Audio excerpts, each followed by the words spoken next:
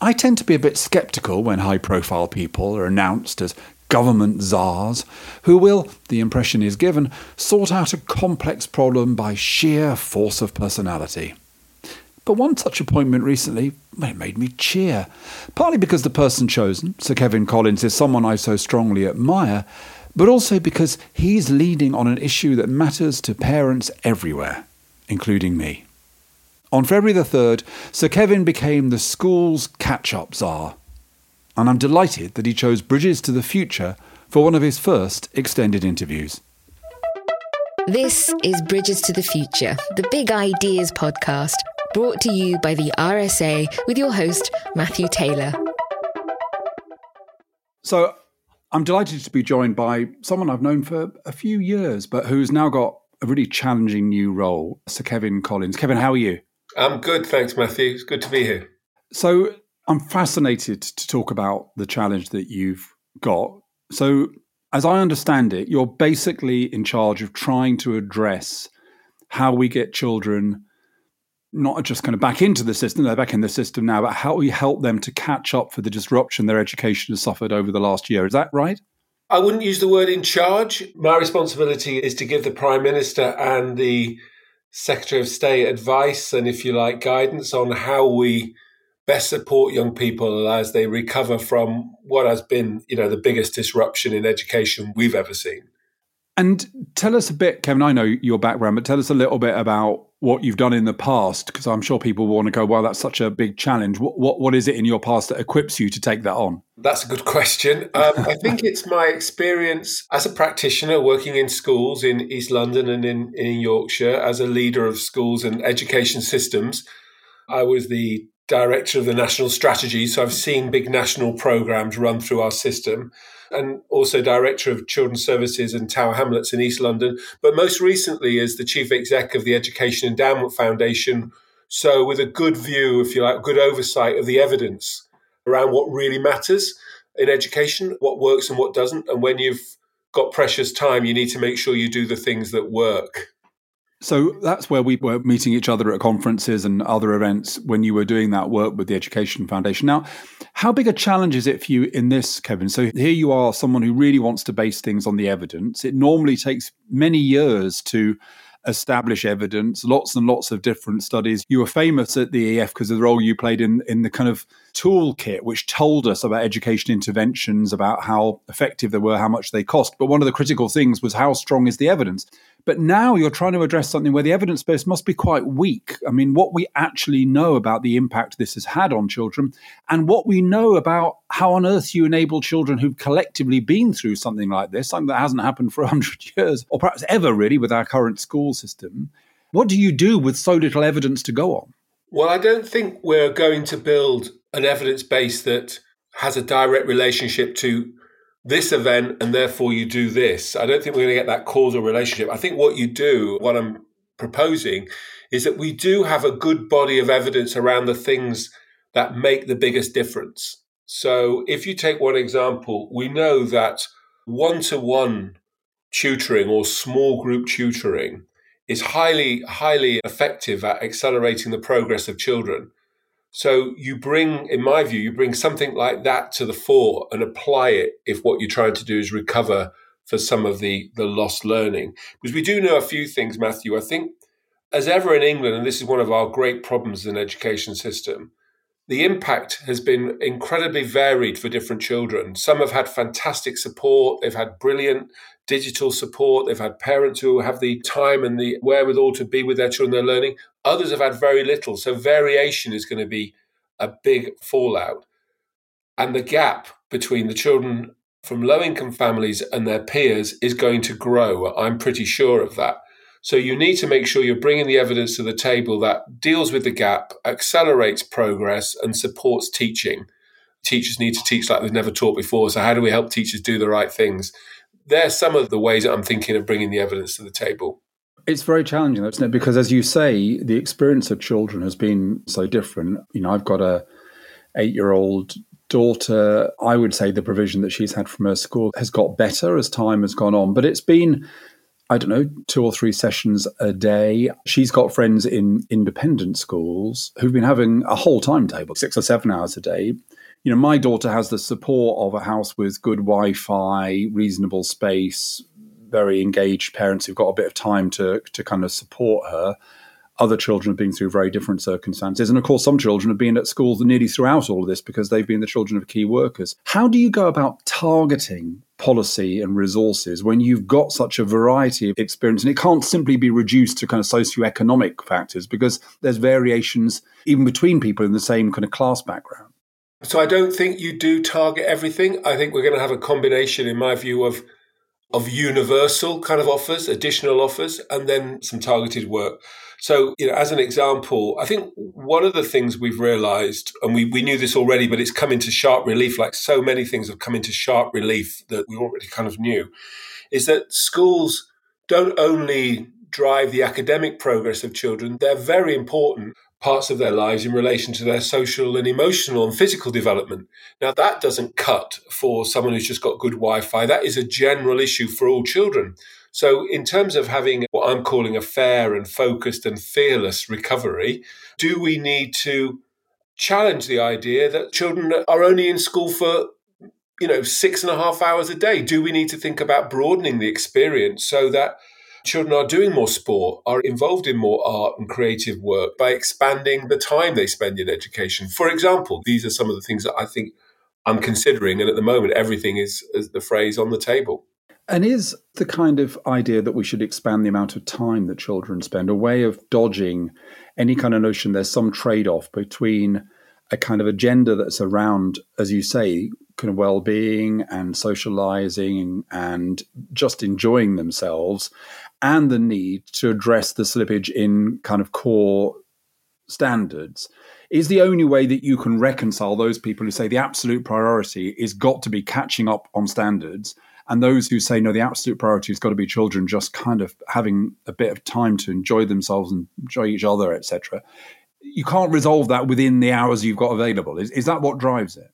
I've always thought that those two positions, it's a kind of false dichotomy. It doesn't make sense to me, not only, as your eyes see it, but also the evidence reveals that there is a strong reciprocal and virtuous relationship between achieving well academically and building, say, for example, self-efficacy and self-belief and confidence. Equally, having a broad set of experiences that might involve, sport or creative or whatever it might be, we know knocks back into domains of learning, self-regulation, self-control, which really matter. So these things live together. So I've always rejected that sort of false dichotomy. But to your point, in the time that we have in schools, regardless of extending anything, we already were seeing huge variation in outcomes for children.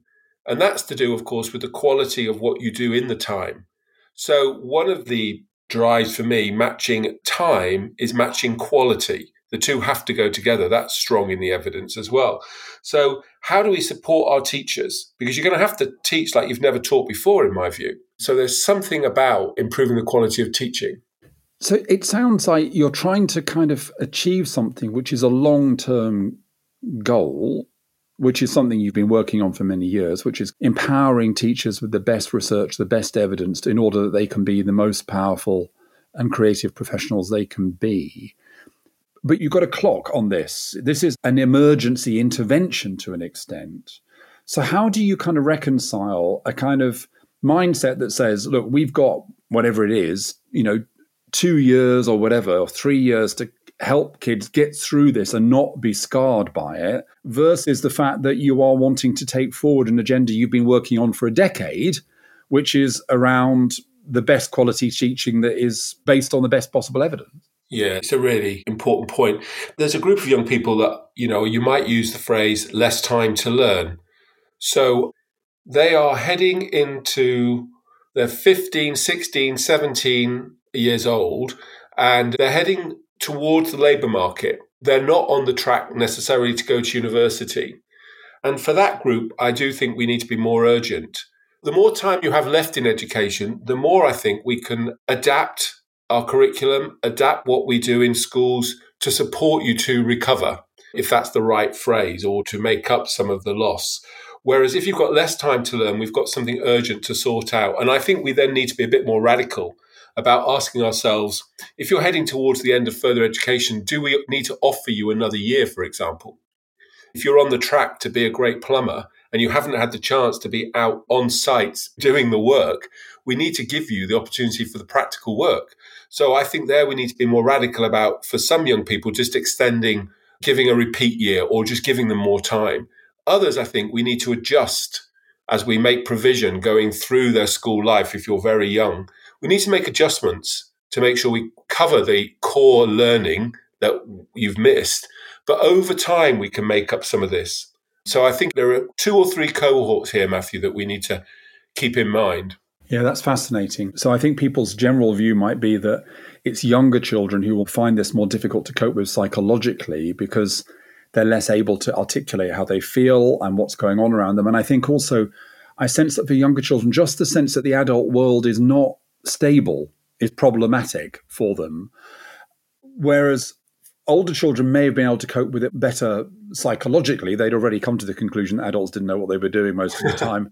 But you're saying that the impact on them, the immediate impact on them in terms of their own further education and life choices might be greater. So you start with them because you haven't got them for long. Yeah. But you also attend to the different needs which younger children might have. Is that broadly the approach? Yeah, there are some very important tipping points in the school life. So if you take the journey at the very youngest, I'll do 2 examples. If you do reception, so children are 4 and they're going into school, this is often seen as a moment of going from informal, play-based, child-directed learning towards a more formal school-based education. Now, if children have missed reception, and a whole cohort have missed a lot of reception, they've missed not only the time, they've missed some really important experiences, because that play, that engagement with each other is really important learning. This is where you do develop the capacity to self-regulate, to delay your gratification, to build alliances and relationships and friendships. You can't just pretend that doesn't matter. You've got to adjust year 1 to allow for that. And I think this is where we need to support our teachers to teach to a broader range, if you like, of the curriculum in its broader sense and the broader meaning of that word as children arrive. And the second group that I might mention are children leaving primary school to secondary school. Secondary schools assume or have an expectation, because we all do, that when you leave primary school, you should be reading at a certain level and you're ready to access a secondary curriculum. Now, we already know that if you enter secondary school and your reading isn't at the expected level, studying cohort after cohort, you're very unlikely to thrive in the secondary school. The likelihood is there might be some more children arriving because they haven't had enough time in year 6 to consolidate their reading. We now need to support year 7 and key stage 3, as we call it, to meet those literacy needs and not have that same old pattern that just because you arrived at this reading level, you're not going to thrive in your secondary school. We need to support the teaching and the provision at key stage 3 and in year 7 for those young people. So there are some important tipping points and transition points we need to think about. But you're right, that group who have less time to learn at all these stages or learn the things that really matter, that's where we need to kind of act urgently. And have you, Kevin, been able yet to articulate what you're trying to do in terms of concrete goals? Are there things that you are measuring in order that you are able to say in 2 or 3 years, well, we have made progress in relation to this gap or in relation to this particular bit of learning? Well, as you know, Matthew, we measure lots of things in education that, that move and don't almost. I think the schools would say that that's the one thing that we do. And I guess there are 3 things that I would want to be judged on if the recovery had worked well. I think the first is that the attainment of children, their raw academic attainment, had returned and gone further than before, that we'd restored attainment. So I think this is, a strong indicator for all sorts of things. That the gap in the attainment and progress for children who are disadvantaged had got back to where it was, if not better, because I'm very worried about the risk of the gap widening as a consequence of the pandemic. And I think these are on a par, by the way, all these 3 measures. And the third is that somehow we find a way, and we haven't got this yet, of appreciating that children's well-being, their emotional, physical well-being, has been restored. That we've done something to create the range of experiences that have tackled what many parents and many have reported to us as one of the other consequences of the pandemic, that children have just not had the chance to grow and thrive in the way they otherwise would. That's another measure that I would like to be used to judge the impact of the recovery programme. So I think people listening to that final measure will actually be excited in the sense that, one of the things, Kevin, we've been doing a lot of work on at the RSA over the last year is the way in which innovation and change in crisis can sometimes provide what we call a bridge to the future, an opportunity to change things that were maybe stuck. And I've long thought that one of the most pressing things that's missing from the way in which we assess schools is simply whether children are enjoying themselves, whether they love their learning, how it feels for them. It feels like children are the one group that have been locked out of a general process of the last kind of 20 or 30 years, which is, well, the customer or the client or the user knows best. And we might not always adhere to that principle in terms of what we do, but the principle is accepted. Is there an opportunity here, do you think, to just take children's own experience of learning more seriously in the way in which we assess whether our education systems are working? Yeah, I've always thought that one of the things that you really should do as a teacher, a head teacher running systems, is talk to the children. Only last week I was doing a year 6 lesson I was zoomed into a year 6 lesson with a class in Camden. And what's exciting about those conversations is not, as people might worry about, a desire to lower the bar. Actually, the young people are more ambitious than any of us. And they have a sense of what they want, and they are pushing us quite rightly to provide more for them. So yes, I absolutely agree with you. I think going back to that point, though, of in the round, what we've learned is that the school experience is what we've missed. And this isn't the same as just this thing called the curriculum or the attainment. There's something about the school experience which really matters to children. And that's why, for me, my life's work has been creating great schools. And I think we might have lost the way slightly on the value of that whole and broad experience, which I think is what really, really matters. And you can only, well, not perhaps only, but surely if you want to measure this whole school experience, you have to talk to children. You have to listen to them talking in their own voices about how they feel about their school experience. Are there other elements, do you think, of the crisis and how we're responding to that offer opportunities for learning within the system? Maybe it's the use of digital or whatever it might be. As a researcher or as somebody who's organised research, do you see other opportunities for insight? I think there are a whole host, but two that come to mind straight away for me, or what I'm calling, sort of developments where you want to capture, if you like, the opportunity or the innovation we saw through the pandemic. The first is digital. And the way that so many teachers turned on a sixpence to reorganize and recreate not only what they were teaching, but how they were teaching. I was joining lessons where I was with the teacher on Zoom, joining in lessons. I saw that happening in this country. I saw it globally happening. I thought it was just amazing. And I don't think that's going back in the box. I think we've broken this divide between the home and school. I mean, homework doesn't work anymore as a concept. It's the work you do here and the work you do there. And I think there's a merging between these two things. The risk, of course, as I know you're working on, the risk, of course, is that it becomes the new divide. It becomes something that takes advantaged children already further away from their peers. And growing inequality is one of the global risks in education. So the digital work must not allow that. So there's a great bit of research there on how do we make this available to everybody. And the second is, without the digital, just this whole piece of involving and engaging parents in children's learning. I've been struck by how many parents have been quite surprised by what their young children were doing at school and have been dragged into the heart of the curriculum, not only in a way that is, wow, isn't that exciting, but also saying, well, why are they doing that? I love this. I love this debate. I think this should be up for discussion. Why should it be in the hands of just a few people what children learn? These are the proper conversations you should have in communities. And so I think parental involvement and engagement in learning, the digital kind of domain, I think these are open now for ripe investigation and research because they are really transformed through the last year.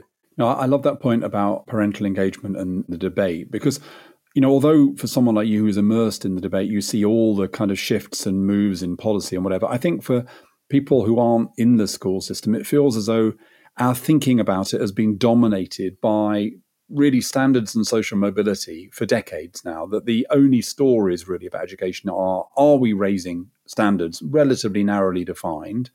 I mean, they have to be defined. And when I say narrow, that sounds pejorative, but defined particularly in terms of kind of knowledge and subject. And on the other hand, social mobility, which is the education system helping people move up the kind of social ladder? Now, I'm not saying either of those things are not important, but there are other things as well which have not really been part of the debate or have too often been seen as somehow distractions from the conversation about standards and social mobility, well-being being one of those. So from my perspective, Kevin, if this does enable a wider conversation about the purposes of schooling, what makes schools successful, what does achieve what for me is the ultimate aim of objective, which is to instill a love of learning in young people, then that's only for the good, isn't it? Absolutely. Absolutely. And I couldn't agree with you more about this discussion that we must have around what are schools for. And I think the pandemic has kind of reminded us that they are so much more than places where children arrive to be filled with a set of knowledge and then to be sent home. They're fundamental to help us create the citizens and human beings we want children to be and children want to be. So my point about time, as I've mentioned it, is to try and square this circle that we can't take a step back on attainment and on skills. We have to, in a knowledge-driven world, we have to be the best at that. But we also need to build a broader set of opportunities for children, whether it's volunteering, community service, competitive sport, playing a musical instrument. For too many children, these things have been taken out of their education experience as people have driven harder on the standards. And we need to build this all back in, because I think otherwise it's an impoverished education and not, as you said earlier, not giving us the happy, love learning, engaged young people we need. I can imagine people cheering as you said that, Kevin. Look, you've not got much time and I feel guilty taking you away from the vital work you've got. So I've just got two last questions. The first is about teachers. So teachers have found the crisis difficult. They found it difficult in terms of how they do the work. And as you said, I've seen, even in my own personal experience, some teachers who've not been easy doing the digital stuff and others who've been unbelievably creative. They've designed their own websites, done fantastic things, but also they've been affected themselves. They've lost members of their family. Their own health has suffered or whatever. Teachers are now being asked to do different things. Certainly in my daughter's school, it feels as though the emphasis from now to the end of the year is very much on kind of well-being and getting children back into the kind of socializing with school.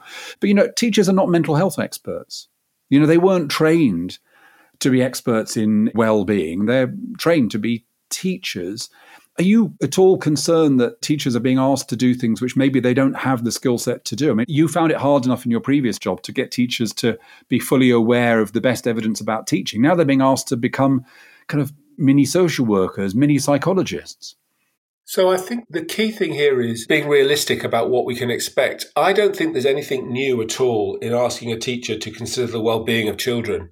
In fact, I think that's an invitation for teachers to return to part of the reason any of us became teachers, because we love and care about children. So the well-being is not a new thing. I think there's a limit when you start using the language of mental health, because I get slightly concerned that we mustn't trivialize this notion. You absolutely need professionals and mental health services to kick in at the right point. But everything we do and all that we do is supporting children with building strong mental health, but we mustn't, as you're right, become the practitioner. So there's something about clarifying who's responsible for what. Teachers are always and have always been involved in the well-being of children. It's a core part of the task. But the well-being of teachers is something we also need to consider, because we tend to just load responsibilities onto teachers. What's currently topical right now is, well, let's do more work in schools on teaching young children, quite rightly, in my view, about violence, and particularly the violence of men on women. But incorporating these demands and these needs in our society onto teachers, we just have to be careful that we're just not overloading and think about how we do that in a sensible way. I think you do it by trusting teachers, by actually saying to teachers, we're not going to keep telling you what to do. We're going to trust you and we're going to train you and support you, because one of the big planks of my work is to really invest in the development and training of our teachers in a way we haven't done before, to build the quality alongside any discussion about time.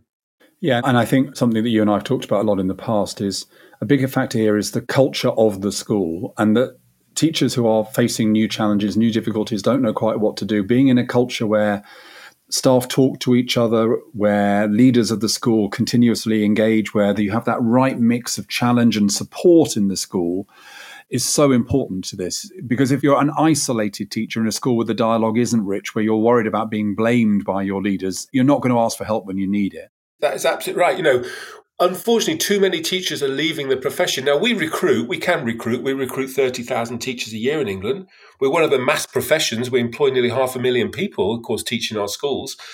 But unfortunately, of those people we recruit, too many leave within 3 years of starting teaching.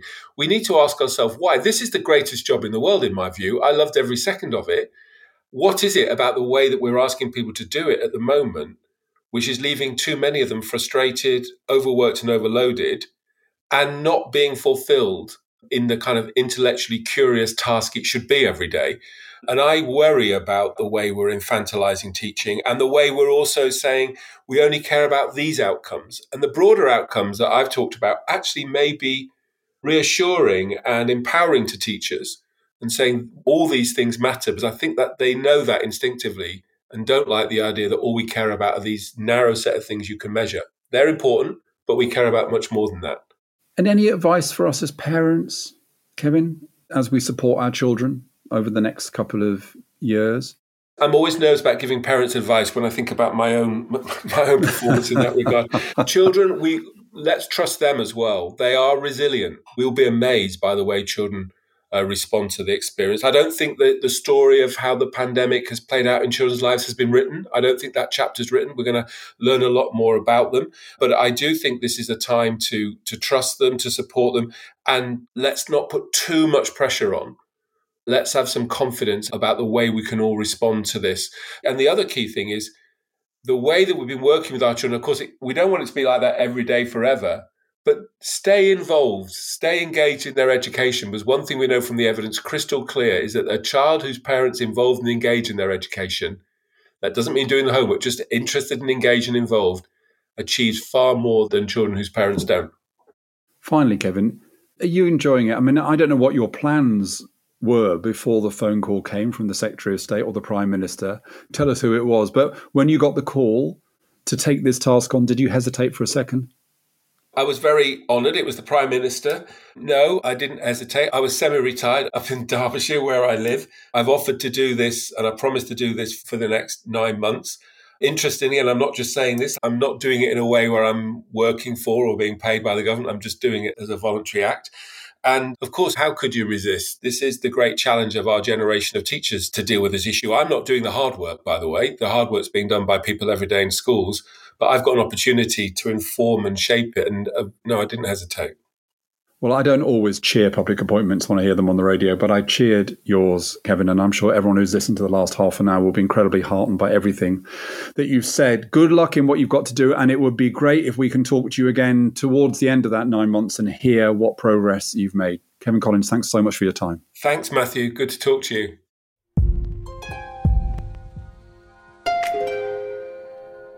That's it for this episode of Bridges to the Future. We'll be back soon with more insights and analysis.